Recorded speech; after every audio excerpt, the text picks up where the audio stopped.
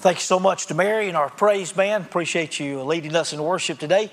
Would you find either your Bibles, your smartphone, whatever it is that you might have, so that you might be able to look with us in 1 John chapter 2. We're going to be reading the first 11 verses. 1 John chapter 2, verses 1 through 11. Encourage you, keep your Bibles open as we'll kind of look at different verses maybe along the way as well. We've been talking about living with assurance, and we want to continue to look at verses that have to do with living with assurance, how important that is today. Normally, it is kind of our tradition, my tradition, that in January we have a particular series or books that we're looking at. We're looking at the 3 letters of John, and as we do, we may extend that out just a little bit into February. I know that next week, as we come to the end of chapter 2, the working title for next week's sermon is Jesus and the Beast. You've heard of Beauty and the Beast.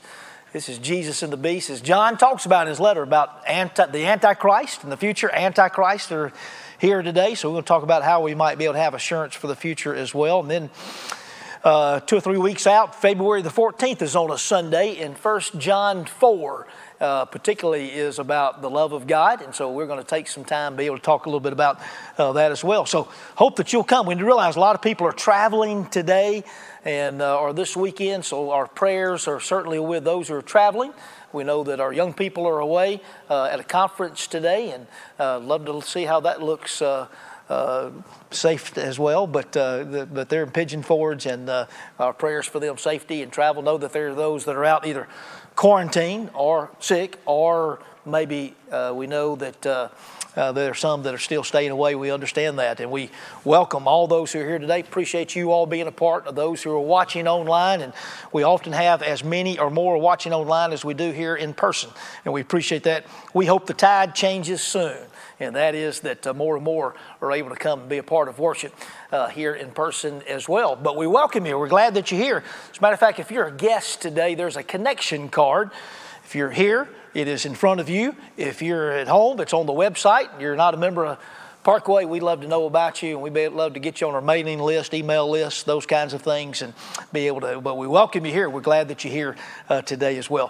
1 John chapter 2, verses 1 through 11 is where we are at today. We know that I know that you're glad that you are here, a part of what God is doing, and we know that He's prepared as well your hearts in order that He might be able to speak to us. This now is the Word of God. My little children, John writes, I'm writing these things to you so that you may not sin. But if anyone does sin, we have an advocate with the Father, Jesus Christ the righteous. He's the propitiation for our sins, and not for ours only, but also for the sins of the whole world. By this we know that we've come to know Him if we keep His commandments. Whoever says, I know Him, but does not keep His commandments is a liar. Truth's not in him. But whoever keeps His word, in Him truly the love of God is perfected. By this we know that we are in Him. Whoever says he abides in Him ought to walk in the same way in which He walked. Beloved, I'm writing to you no new commandment, but an old commandment that you've heard from the beginning. The old commandment is the word that you've heard. At the same time, it's a new commandment that I'm writing to you, which is true in Him and in you, because the darkness is passing away. True light's already shining. Whoever says he's in the light hates his brother still in darkness. Whoever loves his brother abides in the light, and in him there is no cause for stumbling. But whoever hates his brother is in darkness and walks in darkness and does not know where he is going, but the darkness has blinded his eyes. May the Lord bless the reading of His holy word today. Well, for sake of illustrations, perhaps maybe you have on your door, or maybe you've walked up to a door. Maybe you weren't soliciting, but you've seen a sign that says no soliciting. If you were soliciting, maybe you might think, well, does this really apply to me? What kind of a solicitation is this?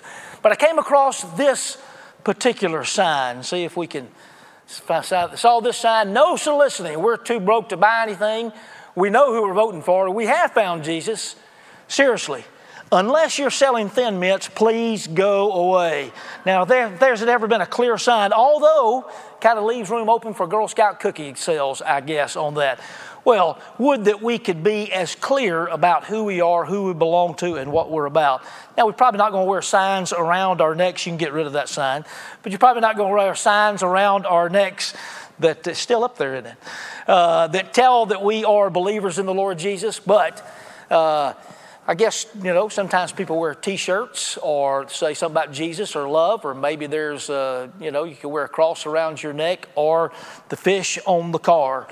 Trouble is, you want to be sure that if you're wearing something like that, you want to be sure that your behavior, I guess, represents that as well. But still, that does not quite represent the fact of what we want people to know and what we want to even know about ourselves, that we are abiding in Christ. But if you've got a Facebook page and you write verses on the page and say something about church, then you might want to be careful sometimes what you post, whether it has to do with something political or not, or something somebody you shared with you that you continue to share because you thought it's funny or thought-provoking. It may be that you want to think, WWJP, what would Jesus post or what would Jesus share? John does a couple of things for us here, answers a couple of questions. And the question, a couple of things he helps us to answer is, how can people know that you're abiding in Christ and that you know and that you belong to Him? And he also answers the question, how can we know for sure that we are abiding in Christ and Christ is in us? John answers those questions. Could it be in the first century they were asking the same kind of questions that we ask in the 21st century? And that is because I have people ask me from time to time, am I really saved? Do I really know Jesus? Do I really have Christ in my heart? People ask that question sometimes. Sometimes adults ask that question because maybe they were saved or baptized as a kid and maybe they were afraid that they didn't understand everything about salvation or redemption as a child. Well, welcome to the club. I'm pretty sure that 50 years ago when I was saved and that I was baptized, I did not understand everything about salvation and redemption, and I'm still learning more and more about salvation and redemption today. But I can assure you, a child who loves the Lord and prays a sincere prayer, that prayer is heard in heaven. Children have no problem being sincere. Adults sometimes do, but not children. Also, sometimes somebody asks the question about, am I still saved? Am I really saved? Because maybe of some sin that they have sinned, or maybe continue to find themselves in sin and they have their doubts. Every now and then I'll hear somebody teach or hear somebody preach something like, if you're 99% sure you're saved and you have 1% doubt, then you're 100% lost. That, I believe, is false teaching.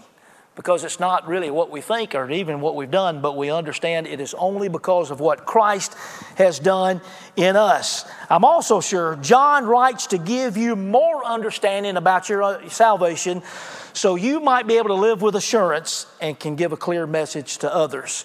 You've got some notes maybe that you picked up today, or they're going to be on the screen as well. We're going to talk about how can I know that I belong to Jesus, and how can I clue in other people too. First thing I think that John tells us is that you need to know that you know Him. Know that you know Him. We often talk about the difference between head knowledge and heart knowledge. That is, being able to know about Jesus and maybe being know the facts about the Bible and the New Testament, what Jesus did, and then truly having a personal relationship with Jesus. And it is my prayer that you will not leave here today, if you're listening today, that you will not leave this hour without knowing for sure that you have an understanding and that you know that you are abiding and have a personal relationship with Christ. These verses will help to do that very thing. However, we do need to know and understand that what you know about Jesus also becomes important. I'm going to talk about 3 words that are found in 1 John that I think we need to define today that will help us to understand what it is to be abiding in Christ. Now, these may or may not be words that you already know, but probably you may already understand in the definitions of these words, even if you don't know the words. Or these are words that you need to know about Christ as well. And the first word is this, 3 words to define: to walk in the light with assurance. These are actually in your notes last week, so we've caught up to where we were last week and be ready to move forward. But the first word, and I'm going to give you a multiple choice, the first word is koinonia. And I'm going to give you a choice here of 3 definitions, and you choose the one that you think is the right definition. You ready for koinonia? Is it A, coin-operated laundromat? B, a small Greek restaurant? Maybe that's a place that you like to eat. Or C, is it fellowship, communion, or close relationship? If you said C, you've got the right answer. C, If I wasn't going to be a preacher here, if this gig doesn't work out, I'm thinking of being a game show host. C, you got the right answer if you said C. 1 John chapter 1 and verse 3, the chapter before we just read. You might want to look at it. It says, that which we've seen and heard we proclaim also to you, so that you too may have fellowship with us. Indeed, our fellowship is with the Father and with His Son, Jesus Christ. Koinonia is a Greek word, and if you've been in church, you've probably heard that. Translated most often fellowship here in 1 John. It helps us to understand the kind of fellowship that we can have with the Lord that makes it possible to have a unique kind of fellowship with others, unlike any kind of sorority or fraternity or team or country club or work or neighborhood friendship, because it's from above. It's Christ-like in character. It's motivated by a greater purpose, and it lasts long beyond this life. It lasts for eternity. Parkway, can I tell you something? I believe that we're experiencing this kind of koinonia fellowship, and particularly as we think about what the Lord has done for us, and as we seek to be able to move forward with a greater purpose and all join in together for the purpose and the vision that the Lord has for this church. But I also think that as we see why we're beginning to experience this, I think we realize also that we are maybe just beginning to scratch the surface of what could be. Koinonia is a kind of fellowship made possible because we're abiding in Christ. In fact, that phrase, abiding in Christ, is used several times in John's letters to help us to see the kind of relationship we can have with Jesus. All those who are in Christ have koinonia fellowship with Jesus. The quality of that fellowship is determined and often dependent on being intentional to walk in the light. One of the concepts found in John's epistles and in his letters about walking in the light and not in darkness. We read about it in chapter 1 and in chapter 2, and we know that Jesus is light and in Him there is no darkness. Second word that you would help us to understand what it means to have fellowship and to know that we know Him is paraclete. So we have a multiple choice as well. You may be ready. Are you ready to play the game? We're ready. A, is it a small bird usually kept in a cage? B, is it a pair of shoes worn by when playing football? Or is it C, an advocate, one who comes alongside and helps? If you said C, well, you are making 100% so far. It's an English word, paraclete, sometimes translated, and we read it in the English Standard Version, or I did a moment ago, as advocate.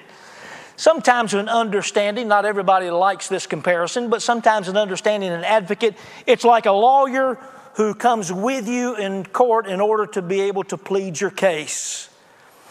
1 John chapter 2 and verse 1, we read it a moment ago. John tells us one reason he's writing is so that you will not sin, or you'll not keep sinning. So is it possible to not sin? John's already told his readers, if you say that you do not sin or have no sin, you're not sinning, well, you're a great big fibber. Actually said it a little bit stronger than that, didn't he? If you look back at 1 John chapter 1, he says, if you say you have no sin, you're a liar. Not only that, but you are calling God a liar. But when you do sin, he says you have a paraclete. It's an English word. The paraclete is Jesus, and he doesn't come alongside you and say that you're not a sinner. He doesn't say, no, sin's not all that bad. But instead, he comes along you so that you may not sin. And when you do, you're not condemned because Jesus took your penalty of sin and you are forgiven. This might help. That word paraclete, translated advocate in sometimes the word paraclete is used in different translations. It's the same word that's used in the Gospel of John when Jesus said, I'm sending you another, he will be your comforter. It's the exact same word that is used there. So who is the Holy Spirit? Holy Spirit is Jesus living inside of us so that he may help us along the way, help us to not sin. Jesus is the one who is our advocate in heaven. When we do sin, he pleads and he makes the case that he's already paid in full our penalty if you are in Christ. Are you having fun so far? Propitiation is the third word. We have this word. We have three, multiple choice. I hope that you hadn't missed any so far. Wish there was a prize. The first one, propitiation. The act of throwing a baseball by a major league pitcher is A. B, a change in the Earth's atmosphere due to global warming. So that's what they've been talking about. Or is it 3, the removal of judgment and condemnation through the blood of Jesus. C is the answer, in case you're wondering about those, but C is the answer. I'm sure that you got those right. A penalty had to be paid. Only one was worthy to take the penalty on our behalf. In the pagan culture of 2,000 years ago, when John was writing this, when Jesus was here on the earth, they would understand this idea of propitiation, particularly from the pagan culture, because often they had to give propitiations, sometimes children and others who were sacrificed to the gods, in order that the gods would not be bad toward them, in order that nothing bad would happen. And the problem is they make one propitiation, one sacrifice, well, another one. They didn't have to give another. It'd be on and on. It'd be a never-ending process. But look at verse 2. 1 John 2:2, what does it say about Jesus? He is the propitiation. He is the one and only. There is no need for any other. So genuine believers are saved from the penalty of sin, and there is no judgment. Genuine believers also live by the power of Christ's love, and we're able to live and know His forgiveness and know assurance. Now, to be able to define these three words, even to be able to spell them correctly, is not as important as understanding the truths and the concepts that they proclaim. All who know Christ abide in Him. Jesus comes alongside you to help you not to sin, but when you do sin, He forgives you, puts you back in fellowship. And it's all made possible by the sacrifice of Jesus on the cross, who paid the full price. Now, I got to tell you, you just made it through a few moments of pretty deep theology that's talked about in John's gospel. To understand these things has helped us to be able to understand what it means to be able to abide in Christ and what He does for us. It's important that we know Him, and it is important what we know about Him as well. Several years ago, I had a senior adult lady in the church I was pastoring. She came and brought to me her old Bible, covers falling off and pages, looking worn like a Bible should look after many, many years of use. And she said, "Brother Jeff, you know anybody that can recover my old Bible?" And I said, "There's a bookstore. I think they'll send it off, and let me go and see if I can't get that, see how much that would cost for you." So next time I went, took her Bible, and they called me back, had a price for it. Wow, it's pretty expensive to get a Bible recovered. And so I called her up. I said, "Now you can get your Bible recovered. This is the cost." I said, "But I got to tell you, I could buy you 2 spanking brand new Bibles for the cost of getting this one recovered better than, much better shape or whatever." And I never forget what she said. She said, "Well, Brother Jeff, I don't know what it is about that old Bible, but I sure do love it." And I said, "It does not matter the cost. I want a brand new cover." And she got a brand new cover for a Bible. A couple of years went by, she passed away. And I was telling about at the funeral about when she had asked about her Bible, and I held her new Bible up. And I said, this week the Lord looked down upon her and looked at her worn body after many years of good use. And He said, "I love her and I care about her and I want to put a brand new cover on her." Let me tell you, we may not understand it. We may not understand why. But regardless of the cost, Jesus wanted us to be able to know Him and to be able to have new life in Him. And so He made it possible. He paid the cost of the ultimate cost of Jesus dying on the cross, so that we might be able to know who Christ is, and so that you might know you know Him. Also, how can you know that you belong to Jesus? Know you obey Him and His word. Know you obey Him and His word. John clearly says one indicator of the true follower of Jesus is obedience to His word. But as we've already found out, well, nobody can reach perfect obedience. So what kind of obedience is he talking about? Well, certainly he's talking about our attitude and our actions. Now, most of us, if you really ask, most of us think we're pretty good persons. We're pretty good individuals. That's because we compare ourselves to one another. No matter how bad you are, or no matter how bad I am, there's always somebody worse. Surely you can find somebody worse than you, so we must be pretty good. Now, truly, none of us are good according to God's word. We're to try to live up to the Bible, and living by His word, we know that we fall short. An encounter with the Lord will bring a change in motivation and a change in behavior. Now, for some people, it is dramatic. Maybe you've known somebody, maybe you are somebody, when you came to know the Lord, your attitude and your actions changed overnight.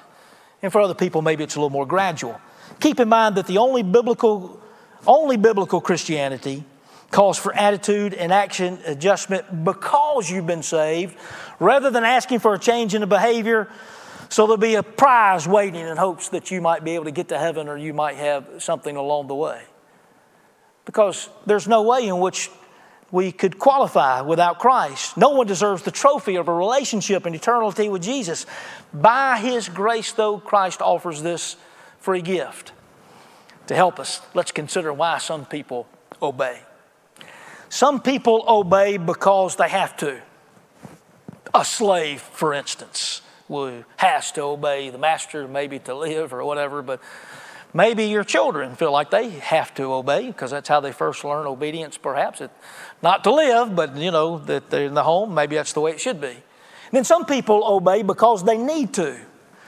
I mean, as an employee, you might feel that you need to obey, follow the guidelines. And everybody works for somebody.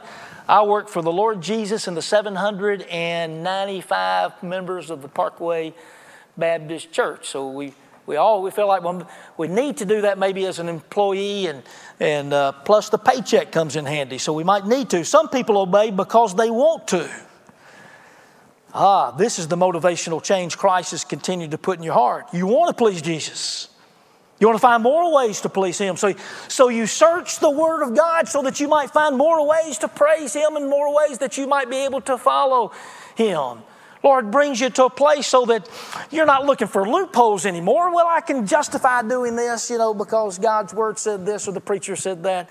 Nor do you want to find yourself, though, so that you're living on the edge, but instead you want to live in the center of those things that pleases God. And then when you do sin, you realize that you passionately ask for His forgiveness, and by faith you know that you're forgiven, giving you even more incentive to want to obey. And as a follower of Jesus, you may not be there yet, but this is what Christ is actively creating in you. A heart for Jesus, from the largest to the least command and even the whisper of God you want to follow. Kind of like that Old Testament story of King David. They're fighting the Philistines, and David and his men are inside a cave. And David longs for, maybe even says, maybe offhandedly, how he longs for the waters of the well of Bethlehem near the gate, Bethlehem being his hometown. 3 of his most faithful and courageous men overhear David making this. And so they fight through the night in order to leave the cave and make their way to Bethlehem and fight back again in order to be able to bring the water, to bring their king his smallest request. If you're a follower of Jesus, if you belong to Him, Jesus has begun to put that desire in your heart. And the closer you are to Jesus, the more faithful you become. And have no doubt it takes courage to determine what's right and wrong, and then choose that which is not just good, but that which is the very best. Do that which is pleasing to God and is according to His Word. How can you know you belong to Jesus? Well, know that you resemble Him.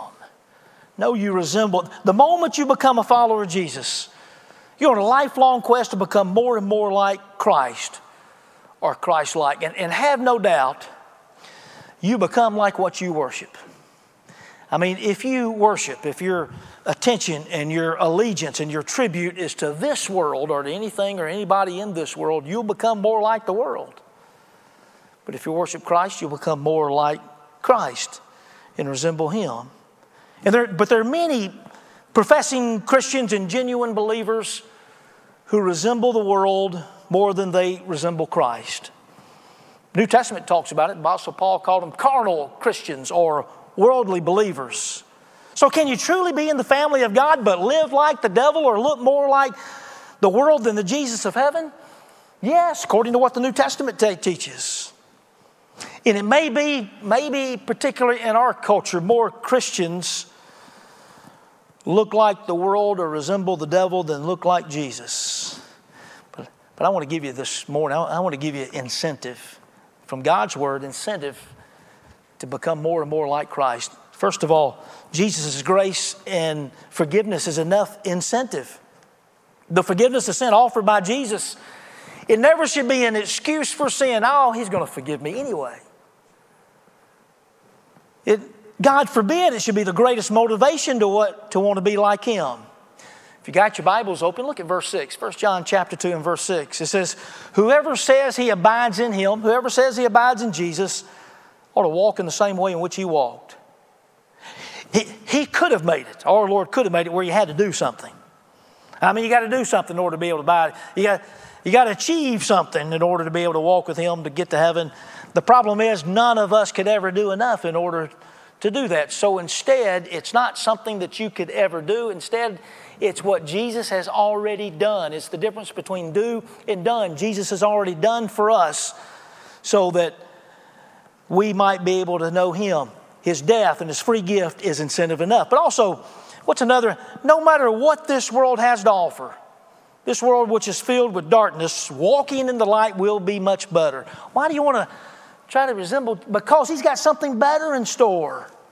What did John say? Last part of verse 8. I hope you have your Bibles looking at these. It says, the darkness is passing away and the true light is already shining. What? The darkness is passing away? Is he talking about somewhere in the future?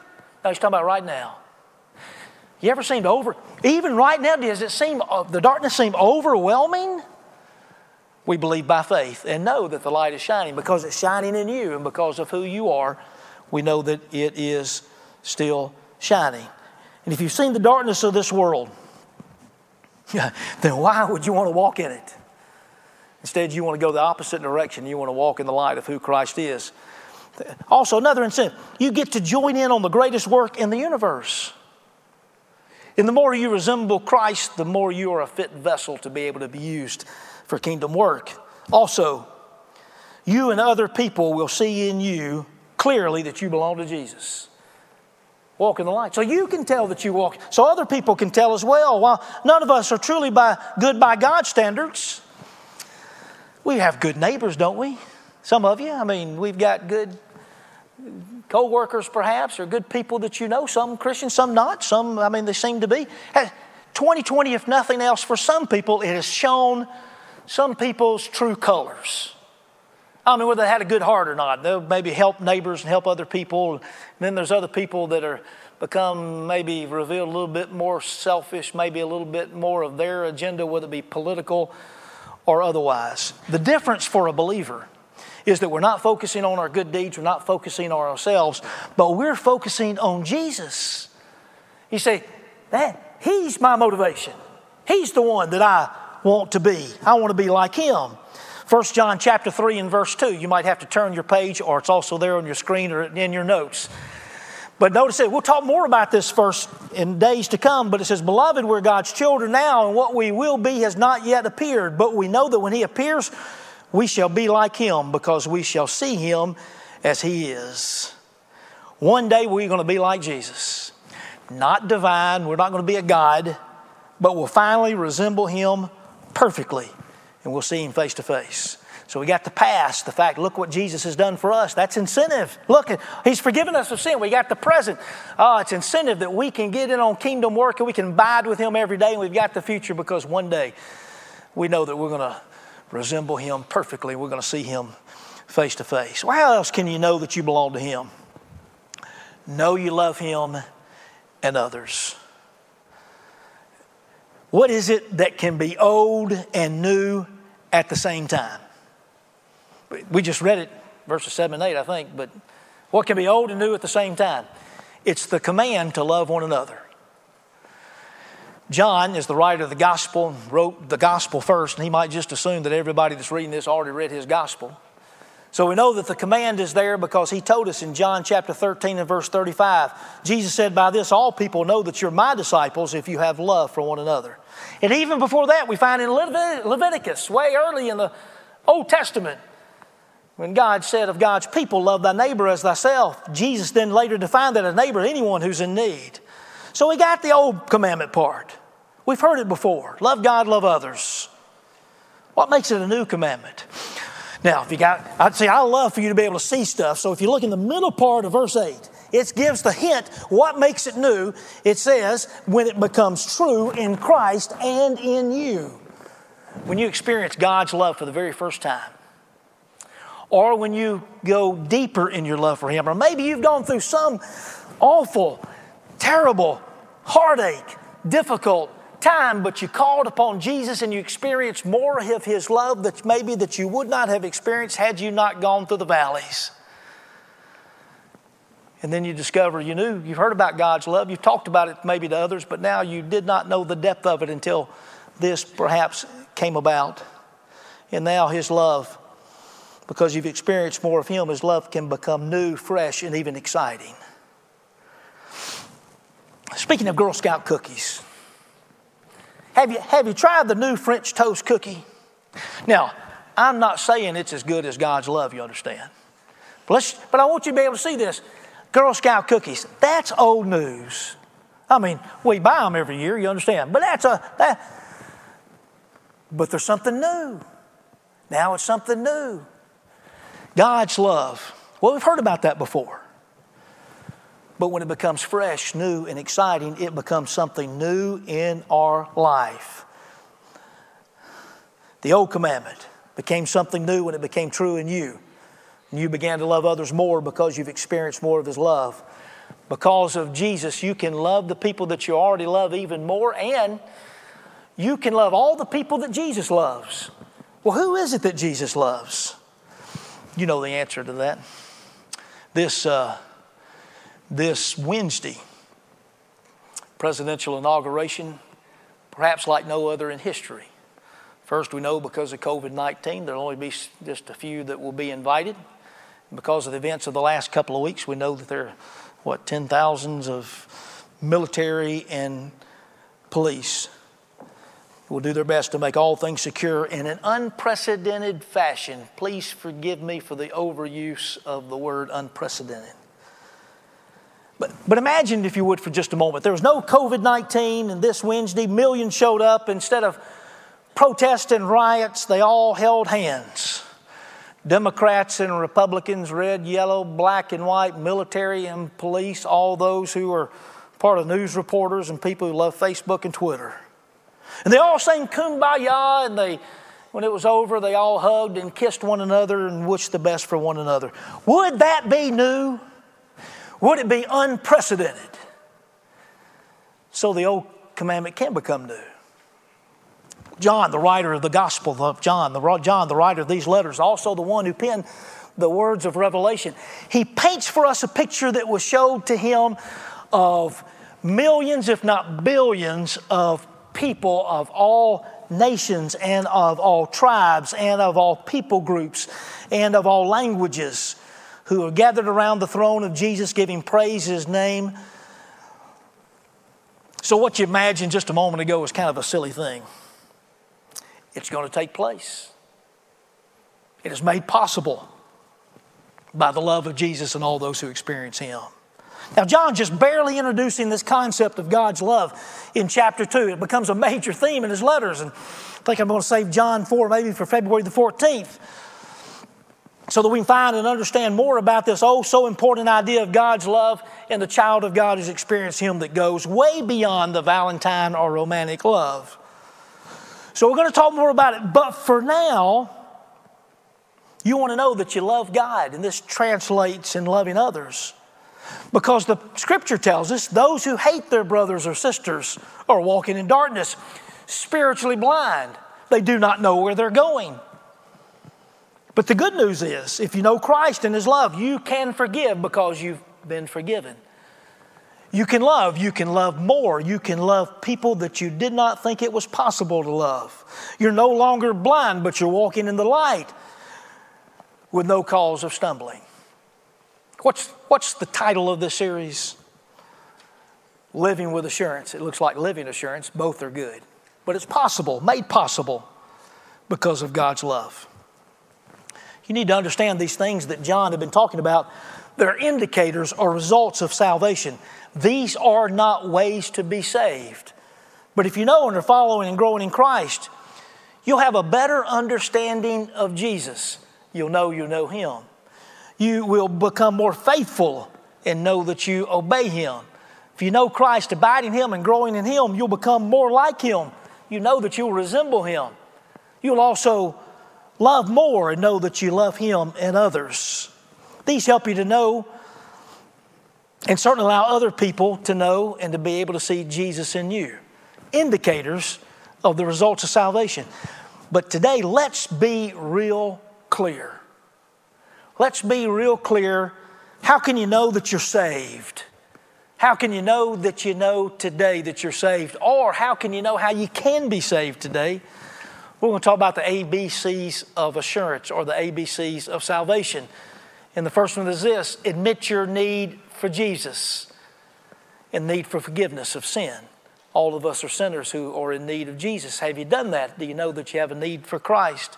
And B, believe God's Son died on the cross and rose again. Need to believe what the Bible tells us about Jesus, that He is the Son of God. He is the divine one.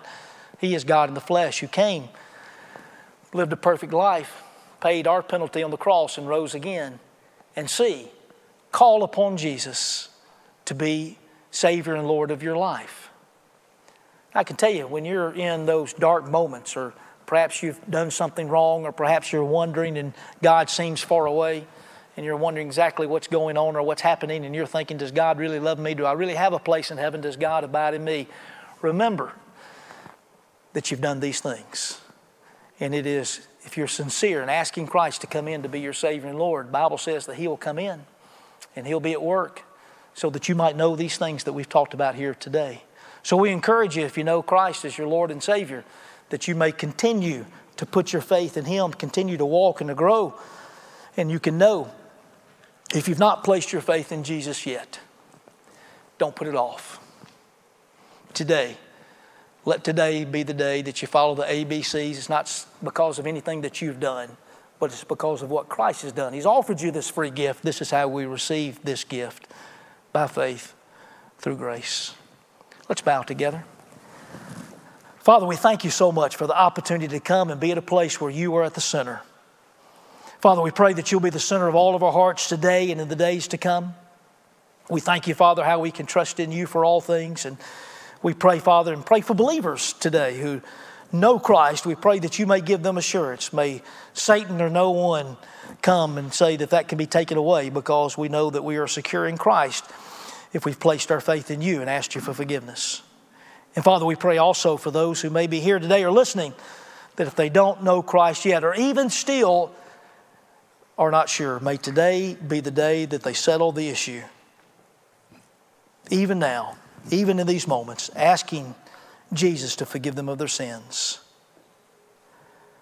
Placing their faith and believing that Jesus is the Son of God who died and rose again, is alive today.